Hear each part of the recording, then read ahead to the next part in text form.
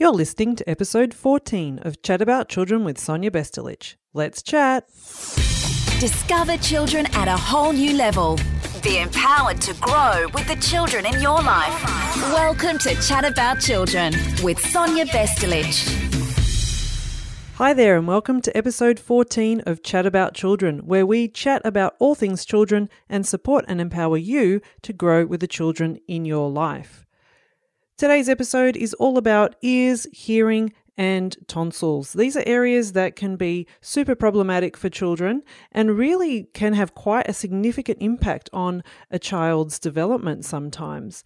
I do chat to an ear, nose and throat specialist and we cover some interesting topics. We look at common issues that affect ears, hearing and tonsils, and we also give you a heads up on what to look out for. What are the signs and the symptoms that you need to be aware of? And generally, I find just so much super valuable information in this episode that you're just going to get an absolute boost in your own awareness and knowledge of these areas that are going to help you at home or in your workplace with children. So let's start the chat.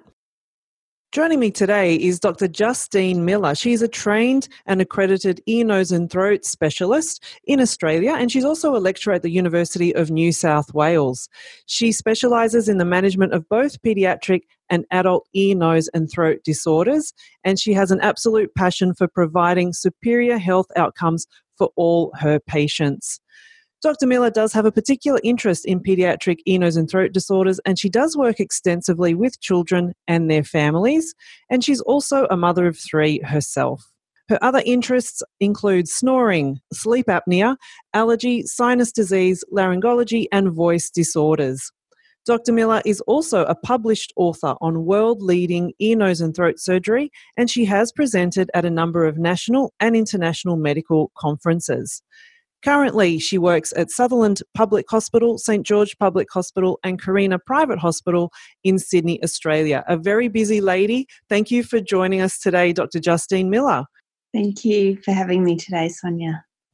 It's very exciting. We're talking about a topic that you're obviously passionate about, but I'm also very passionate about, not only as a speech pathologist, but as a mother. And that's simply because ears, hearing and tonsils and even adenoids are areas that can be super problematic in children. So I think today we're going to be really covering a lot of very frequently asked questions that parents and professionals have about those areas. But before we delve into that, can you tell me a little bit about you, Justine, and what made you want to specialise as an ear, nose and throat surgeon to start with? I suppose when I first sort of decided to become an ENT surgeon was in my final year of medical school, doing a term in ENT at Royal Prince Alfred Hospital. And it was really my mentors and the other ENT surgeons, it was were genuinely nice and normal people and lovely. So they really made me feel at home. I loved the time that I spent with them, and that was really sort of the key to becoming an ENT surgeon was that time. But then also I really love the fact that with ENT surgery, we're sort of really improving patients' quality of life by improving their ability to communicate with the world. So through improving patients' hearing, voice and their sense of taste and smell. So really we're dealing with senses, and improving senses really a huge factor in terms of quality of life. So for me, that was really one of the main things. The other thing with ENT surgery is that it's not just we're not just surgeons of the ear, nose and throat, we're also physicians. And so it's sort of really whole-rounded approach to this area. And there is lots of paediatrics as well, which I've enjoyed. So I think for me it's been sort of a long journey, but really from being a medical student was when I first made that decision. Yeah, absolutely. And there's a lot of variety in what you do as well, which would keep you quite interested, I'd imagine. Yeah. Look, we did a lot of different sort of things, from cleaning out earwax to voice disorders and dealing with snoring. So look, it's huge variety. We get to work with lots of other teams. So we work with neurosurgeons and plastic surgeons and speech therapists, which is really exciting. Yeah, fantastic. So children do make up a large part of your caseload in your day-to-day? Yes. Yeah, I probably see I'd say like 80% of my patient load is paediatrics. I love paediatrics. I've got kids of my own and I love dealing with families and kids. Yeah, fantastic. So what are the most common issues that children present with in your day? Recurrent ear infections is probably one of the most common ones. Yeah. Flu ear, recurrent tonsillitis, sleep disordered breathing, allergic rhinitis, epistaxis, which is bleeding from the nose, kids with foreign bodies in their ears and noses, patients with recurrent croup, and patients with dysphonia, which is voice disorders, and things like laryngomalacia and stridor and things like that as well. But they're sort of the common things that I see in sort of day-to-day practice. Yes, and one of the things we're focusing on today is very much about the ears and the hearing and the tonsils. So if we have a look at, you mentioned middle ear infections as one of the big areas, and you mentioned glue ear. Can you explain what glue ear is to our listeners? Yeah, so basically the ear is made up of three parts. So you have the external auditory canal, which is separated to the middle ear compartment with the eardrum. And then we've got the inner ear, which involves the cochlea and the nerve going back up to the brain. And essentially, glue ear is a condition that affects the middle ear compartment, which is the compartment where the little ossicles, which are the bones of hearing, sort of go through. And it's connected through this thing called the eustachian tube to the back of the nose. So patients that get glue ear, basically it's fluid within that middle ear space, and that's persistent, that doesn't clear. Now, there are a number of different reasons why people get fluid in the ear, and typically it can be related to having ear infections, and then as a result of just a biofilm within that area or sticky eustachian tubes, it just doesn't clear properly. Essentially, the eustachian tubes are vital in stopping glue ear. So every time you swallow or you eat or you yawn, you open up the eustachian tube, which allows fluid to drain out from the middle ear space into the back of the nose and allows air to go from the back of the nose into the middle ear space. If the eustachian tube becomes sticky or doesn't open, then you're not able to allow the air to come in and you don't drain the fluid out. And so the middle ear space is actually lined with a whole lot of glands, and so that produces mucus naturally all the time. So that mucus builds up, as well as the oxygen in that middle ear space is getting absorbed by the tissue. So you actually end up getting a negative pressure within the middle ear space and you get mucus building up in it. And the reason why it's called glue ear is because when we actually try and suck it out of the ear, it literally looks like glue. It's this thick, sticky, gelatinous type stuff. And the issue with having glue ear is it causes problems with patients' hearing because it dampens down that vibration from the eardrum to the inner ear through the ossicles. And when that happens, they get a conductive hearing loss. So they get a loss in the hearing going into the cochlea. Yes, and then that obviously has that effect of affecting their communication or language development. And that's why as speech pathologists, we will always get their ears and hearing checked before we really delve into any intervention. And that's just an absolute, prerequisite for us. Now, what age range? Obviously, middle ear infections are very common in your young kids. What age range does it more commonly affect? Yeah, typically in kids under 7, by the time kids get to 7 years of age, their position of the eustachian tube is more like an adult, so it sits in a more vertical position. Under 7, it sits in a more horizontal position, and so it's less likely to clear as well. But that doesn't seem to be the only factor in causing glue ear, because we know that all kids have a more horizontal eustachian tube, but not all kids get glue ear. And so there's a whole lot of other factors that seem to affect it, including allergies. So kids that have allergies, kids that have very large adenoid tissue or adenoid tissue that has sort of a biofilm covering it, and other factors, so genetic factors, facial sort of structure. If their parents have had issues with their ears, often the kids do as well. And then there's other factors like environmental smoke exposure, dummy sucking, breastfeeding over bottle feeding has been shown to be protective in terms of getting ear infections. Feeding child lying down, that sort of stuff. There is also evidence that kids that attend daycare and swimming lessons are more likely to have middle ear issues.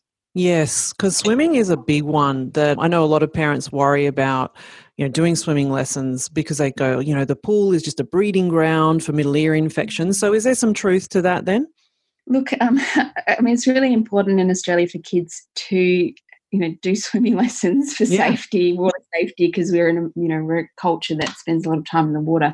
So it is important. So we shouldn't just take our kids out of swimming lessons.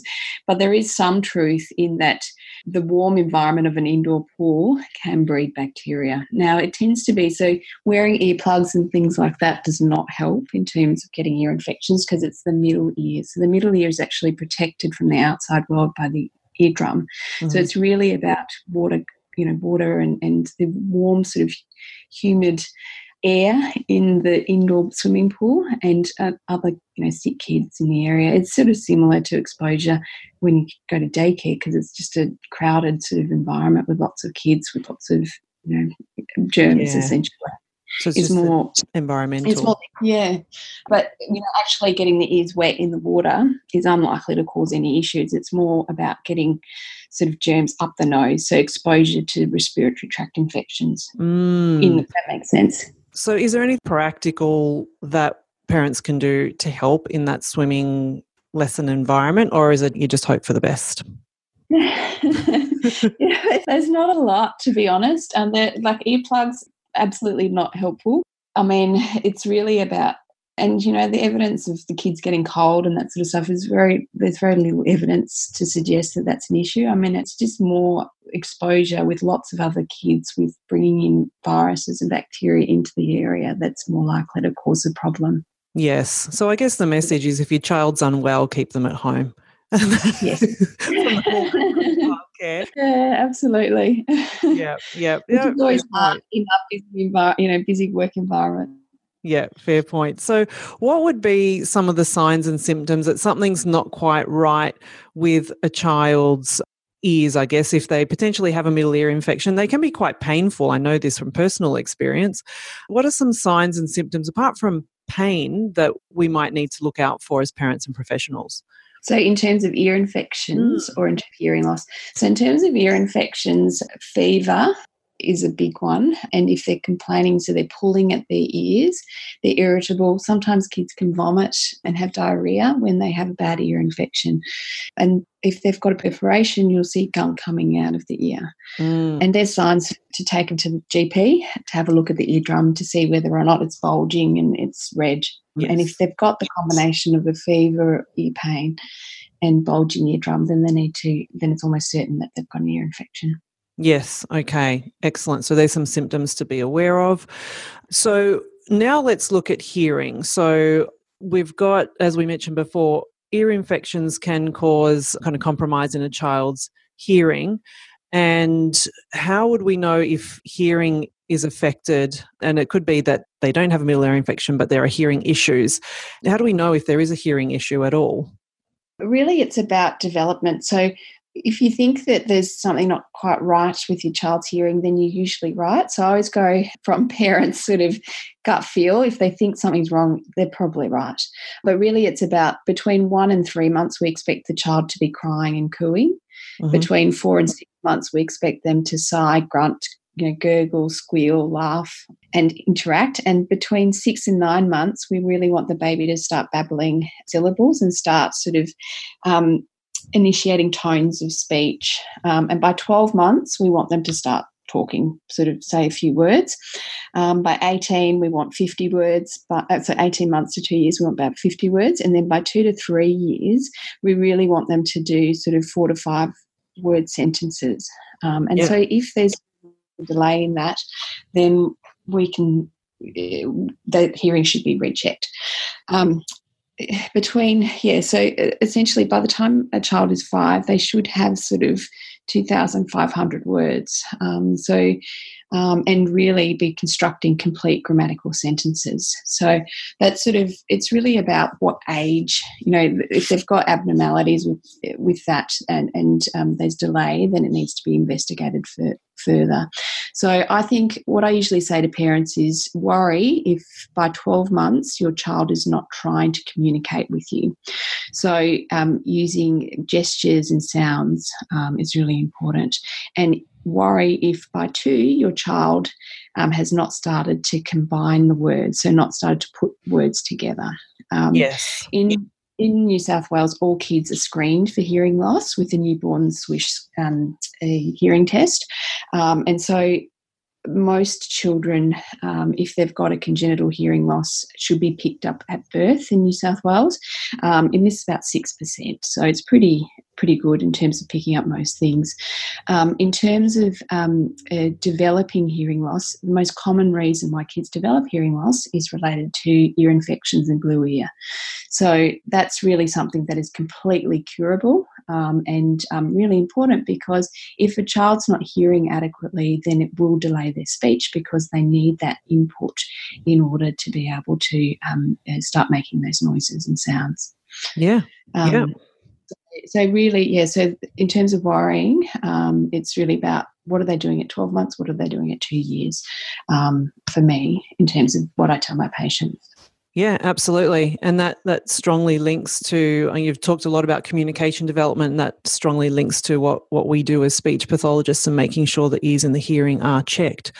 Now, I know that it can be a challenge sometimes for professionals and even for educators, that work with children, when they might encourage parents to, hey, please get your child's hearing tested or their ears looked at, because they want to kind of start that process of understanding what might be causing, a communication delay.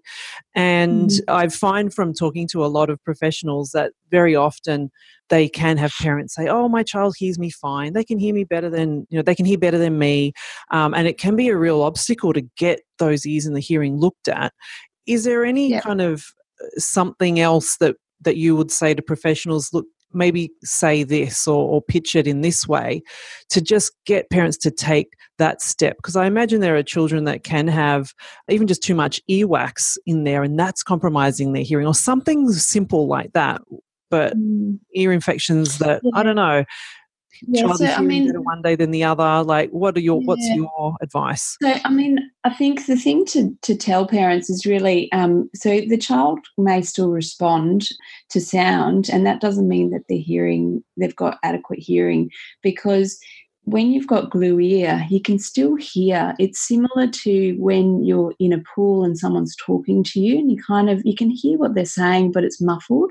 And so in an adult, it's sort of muffled and you struggle a little bit to hear. But in a child, if that's the sound that they're getting in, it really affects the way the brain then starts to analyse that sound, and then for their speech and language development. And often kids with issues with their hearing, it's not that they don't respond to sound, but it's more that they're not hearing the sound clearly.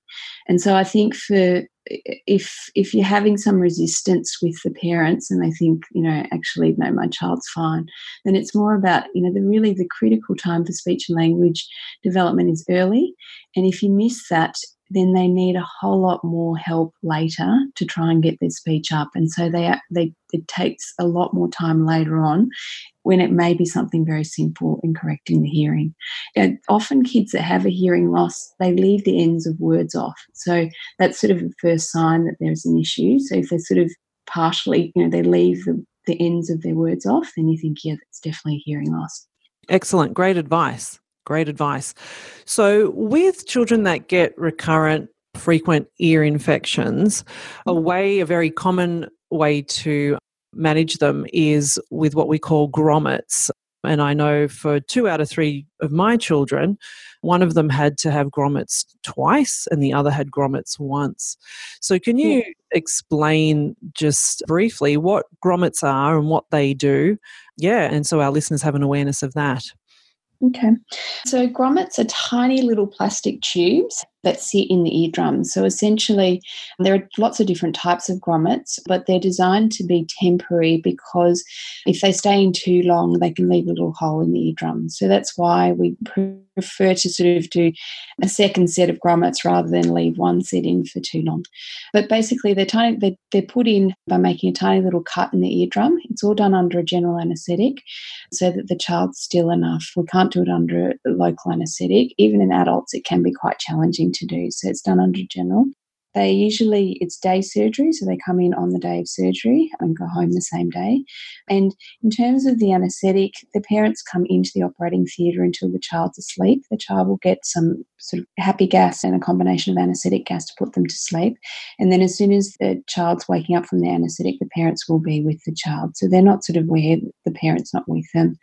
In terms of the actual procedure, essentially it's done under a microscope, and we make a tiny little cut in the eardrum. We suck out all of that fluid out of the middle ear space, and we pop this tiny little tube in. Now, this tube is tiny. It's the size of the end of a pen, and it sits in there between 6 and 12 months, and then the child's body will naturally push it out. So it will sort of grow out of the ear canal, and the parents may not even notice the grommet coming out. As a general rule, as a first set of grommets, we tend to put in a grommet that stays in for less time. If we have to put a second set of grommets in, which can happen up to 30% of the time, we tend to put a grommet in that stays in a little bit longer. And the reason for trying to use a temporary one is because we don't want to leave a little hole in the eardrum. The evidence, why don't we just make a cut in the eardrum, suck the glue out, and then just leave it without putting a grommet in? The evidence is that if you do that, the fluid just reaccumulates. So we actually need the grommet in the ear to stabilise the ear. Often, and what we were talking about earlier in terms of glue ear, you get negative pressure in the ear. And so the eardrum, instead of being a nice tight drum, like something that you would play on, becomes a floppy sort of black glad wrap kind of tissue. And so when the grommet goes in, eventually over time, and that can be a few days to a few weeks, the eardrum stiffens up again. And so that stiffening up and the stabilisation of the middle ear space allows the ear to sort of heal and go back to a normal ear. And when the grommet grows out, then usually the ear is sort of stabilised and we don't need another set. But in some kids that have ongoing issues with allergies and adenoids and things like that, they can need another set. Yeah, fantastic, fantastic. And that's a lovely way to explain the sequence of what happens, because often, there can be some anxiety, I guess, from parents about have their child have a procedure, etc. But certainly the benefits, amazing and fantastic. And what I see as a speech pathologist is children that do have some delays in their communication, once they have those grommets inserted, we just see their communication development and their progress just skyrockets. It is amazing to see how much things positively change after grommet insertion. Have you seen the same? Yeah, absolutely. And it can be sort of overnight. They go in and then the parents say, my goodness, like they're complaining that everything's too loud and, going to birthday parties, they're really struggling, but that stabilises. So sometimes after you put the grommets in, because the kids have had such a long period where they're not hearing, all of a sudden they can hear again. It can be a little bit confronting for them, but it settles down after a week or two. But yeah, it does make a huge difference, and it depends on the child. So if a child has not been hearing for that critical time in their speech and language development, then putting the grommets in will make a big difference, but they may still need speech therapy. Whereas some kids, if it's sort of at the time where they have it, you put the grommets in and actually their speech picks up dramatically and they don't really need any further assistance. So it just depends on when you sort of catch it, and the earlier, obviously, the better. Yeah, absolutely. Absolutely. And as speech pathologists, we certainly advise families on all of that through our assessments and determining where they're at and what their needs are. But it is really lovely to see their response being so positive and just so much more responsive, basically. So if we move on to, you've mentioned adenoids a couple of times. We've mentioned tonsils. Can you talk to us a little bit about tonsils? Because we wonder, or I know, but can you tell our listeners, what do they do and when can they become a problem for a child? Yeah. So tonsils and adenoids are part of the immune tissue. So what they do, basically when you're born, you have a small amount of immune tissue, and it's actually covering the whole upper aerodigestive tract, so the whole back of the nose, back of the throat, base of tongue. And essentially the tonsils, there are 3 lots of tonsils. So there are the adenoids, which are the nasopharyngeal tonsils. There are the tonsils that we classically call tonsils, which are the palatine tonsils. And then there's tonsils in the base of the tongue called the lingual tonsils. So adenoids are really just a clump of immune tissue that filter viruses and bacteria as they're coming in through the body, and they're coming in through the nose. The tonsils in the back of the throat filter viruses and bacteria as they're coming in through the mouth. And so essentially what they then do is present those viruses and bacteria to the immune system, and then the immune system fights them. So they do have a role in terms of their sort of first line of immune response. The issue becomes when adenoids and tonsils are being exposed to viruses and bacteria, sometimes they can actually become colonized with viruses and bacteria themselves. And then it becomes this sort of war zone between the body's immune system and the bacteria and viruses living within the tonsils and adenoids. And when that happens, they grow in response, and you get this thing called adenotonsillar hypertrophy, which is basically just enlargement of the tissue. And that can be problematic for a number of different reasons. In terms of the adenoids can seed bacteria up through the eustachian tube into the middle ear space and cause recurrent ear infections. So really, in terms of when we put grommets in, we always check to see whether or not the adenoids are enlarged, and if they are, we often remove them at the same time. And the reason for that is the evidence is it reduces the risk that child will need another set of grommets by taking out that source of infection. Okay. Yeah, so when does it become a problem? Yes. So in terms of speech, so if a child has really big adenoids, you'll notice that they get this sort of hypernasal voice. So it's really that blocked nose sort of resonance. So I don't know if you've ever noticed when a child sort of really find that they have these sort of resonance issues where it affects their intelligibility sometimes when they're how easily they're understood. Sorry, Justine. Intelligibility is how easily a child is understood. Just for those wondering, what is that? Yeah.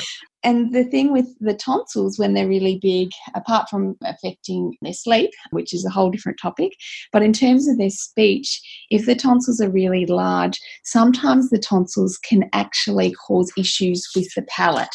So they can cause hypernasality because they nestle between the soft palate and the back of the throat, and they actually cause a gap there where the palate can't meet the back of the throat. And so for kids that have issues with the sounds, sort of the NG sounds at the back of the throat, that can be related to having large tonsils.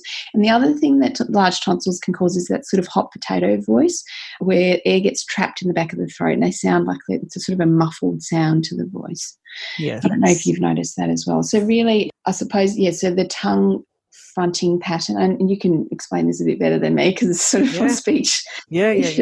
Basically, what happens is that the tonsils, if they're really big, can cause issues because the palate can't meet the back of the throat. And if the adenoids are really big, then they get a really blocked nose sound, which makes them difficult to understand. So that's how they can affect speech. When you take out the tonsils and adenoids, it will change the way the child's voice sounds a little bit, but usually that stabilises and settles down. But if they've had really big adenoids and tonsils, the speech isn't sort of immediately changed. It will still require ongoing speech therapy to try and help with those sounds because they're quite difficult sounds to get understand in terms of their development. Mm-hmm. Is that right? Yep, absolutely. Yeah, and it's just retraining basically the coordination of everything to get the accuracy of those sounds.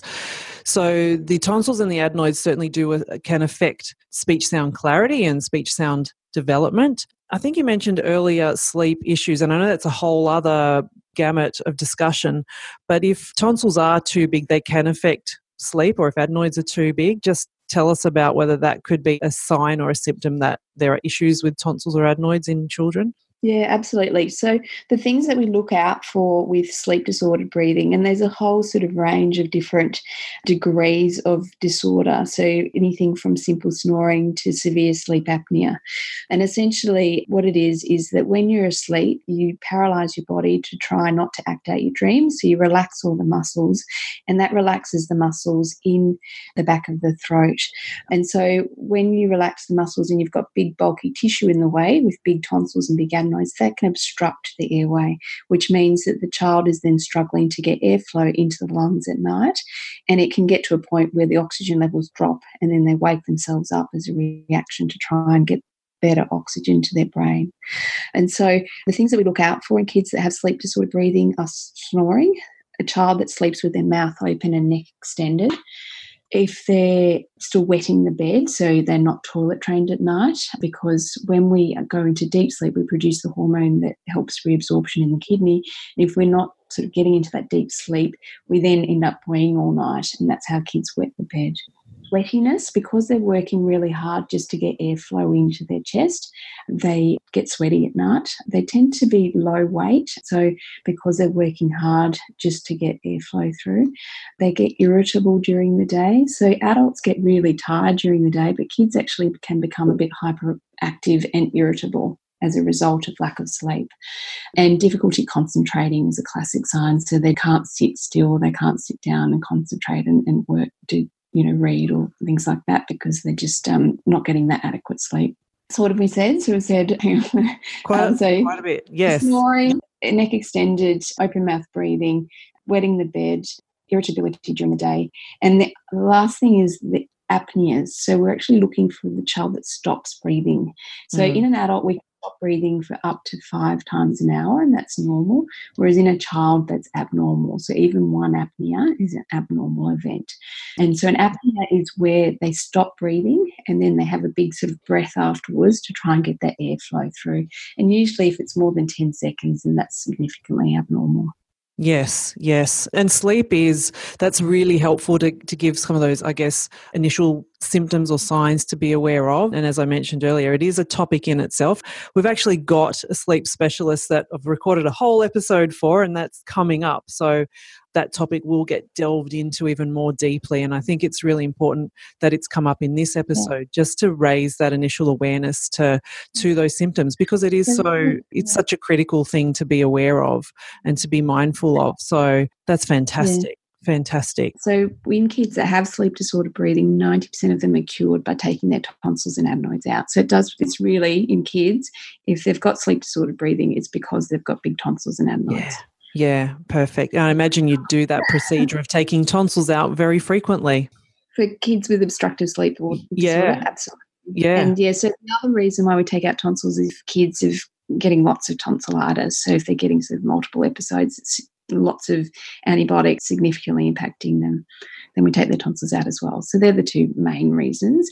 For speech disorders, definitely adenoids. Tonsils, probably less commonly take them out for speech disorders, but we obviously still do. Yes. Excellent.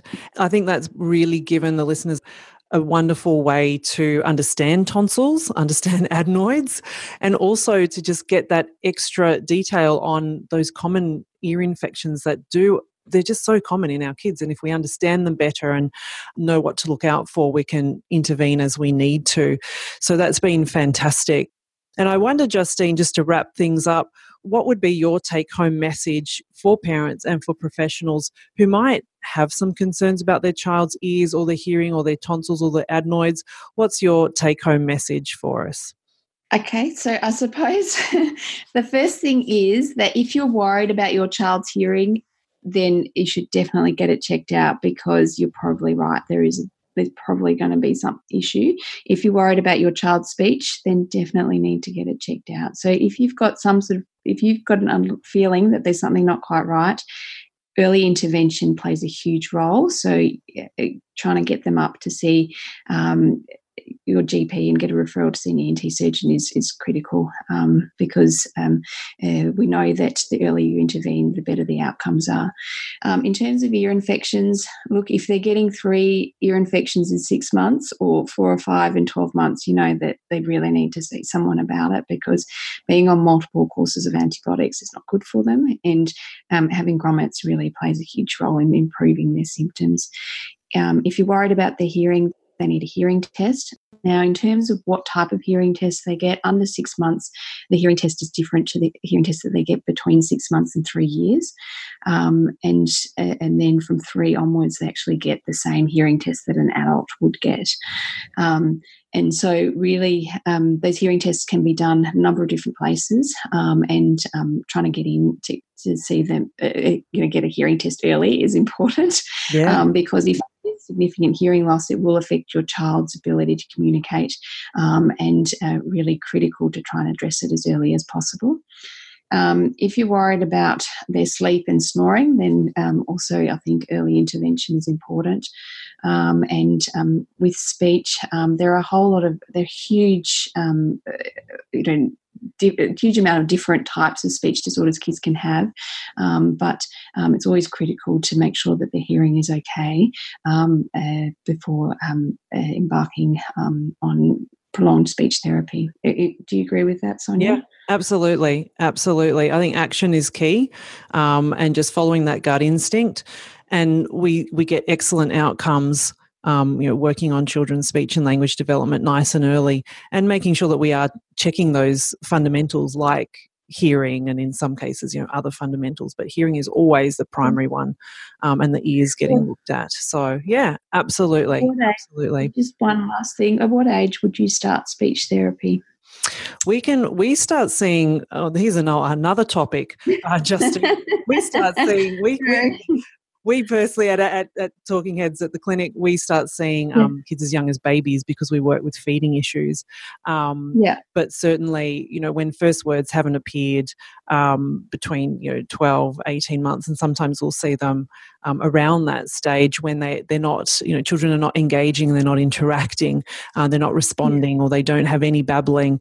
Sometimes we can see them that young. So I guess the message is, don't feel like you need to wait excessively. Sometimes people will call us and just say, look, this is what's happening, and we can ascertain sometimes whether they do need to come in or not, just by understanding where they're at.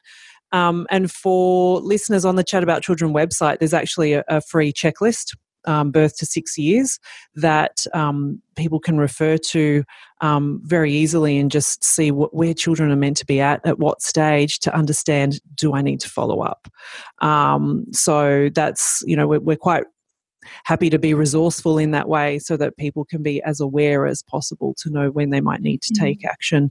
It's not about creating fear and worry. It's about building education awareness and then empowering people to take action, basically. Yeah. And I mean, the only other thing we didn't talk about is submucous cleft palate and things like that can also affect kids' speech. But I suppose that's another topic. Absolutely. There's lots of scope for lots of topics, which is wonderful. It gives me lots to chat about, Justine. And you have been amazing. You've really shared some very, very valuable information that I know that parents and professionals are out there are going to get so much from, and hopefully take action sooner rather than later if they need to. Okay, great. Well, thank you so much for having me today, and look forward to speaking to you soon. Thank you, Justine. And that there was Dr. Justine Miller, and no doubt you have learnt a lot about your children's ears, hearing and tonsils, and certainly going to help you a great deal at home or in the workplace with children. Coming up next episode, I've already mentioned it in the episode chatting to Dr. Miller, we will be talking about sleep, and I will be talking to a sleep specialist in the next episode, and I can tell you that I definitely learned a lot from my chat with him, and I know that you too are going to be absolutely enlightened. There is a lot to get out of the next episode coming up, so make sure that you tune in for that one. Please remember to subscribe to the Chat About Children podcast and to share this episode and the podcast with your friends, your family, and your colleagues. If you can, I would love for you to leave a rating and a review. It helps me to understand where you're at, how you're finding the podcast, and how to serve you better. Thank you. I celebrate you. Take care. Chat soon. Thanks for joining the Chat About Children with Sonia Vestelich. www.chataboutchildren.com.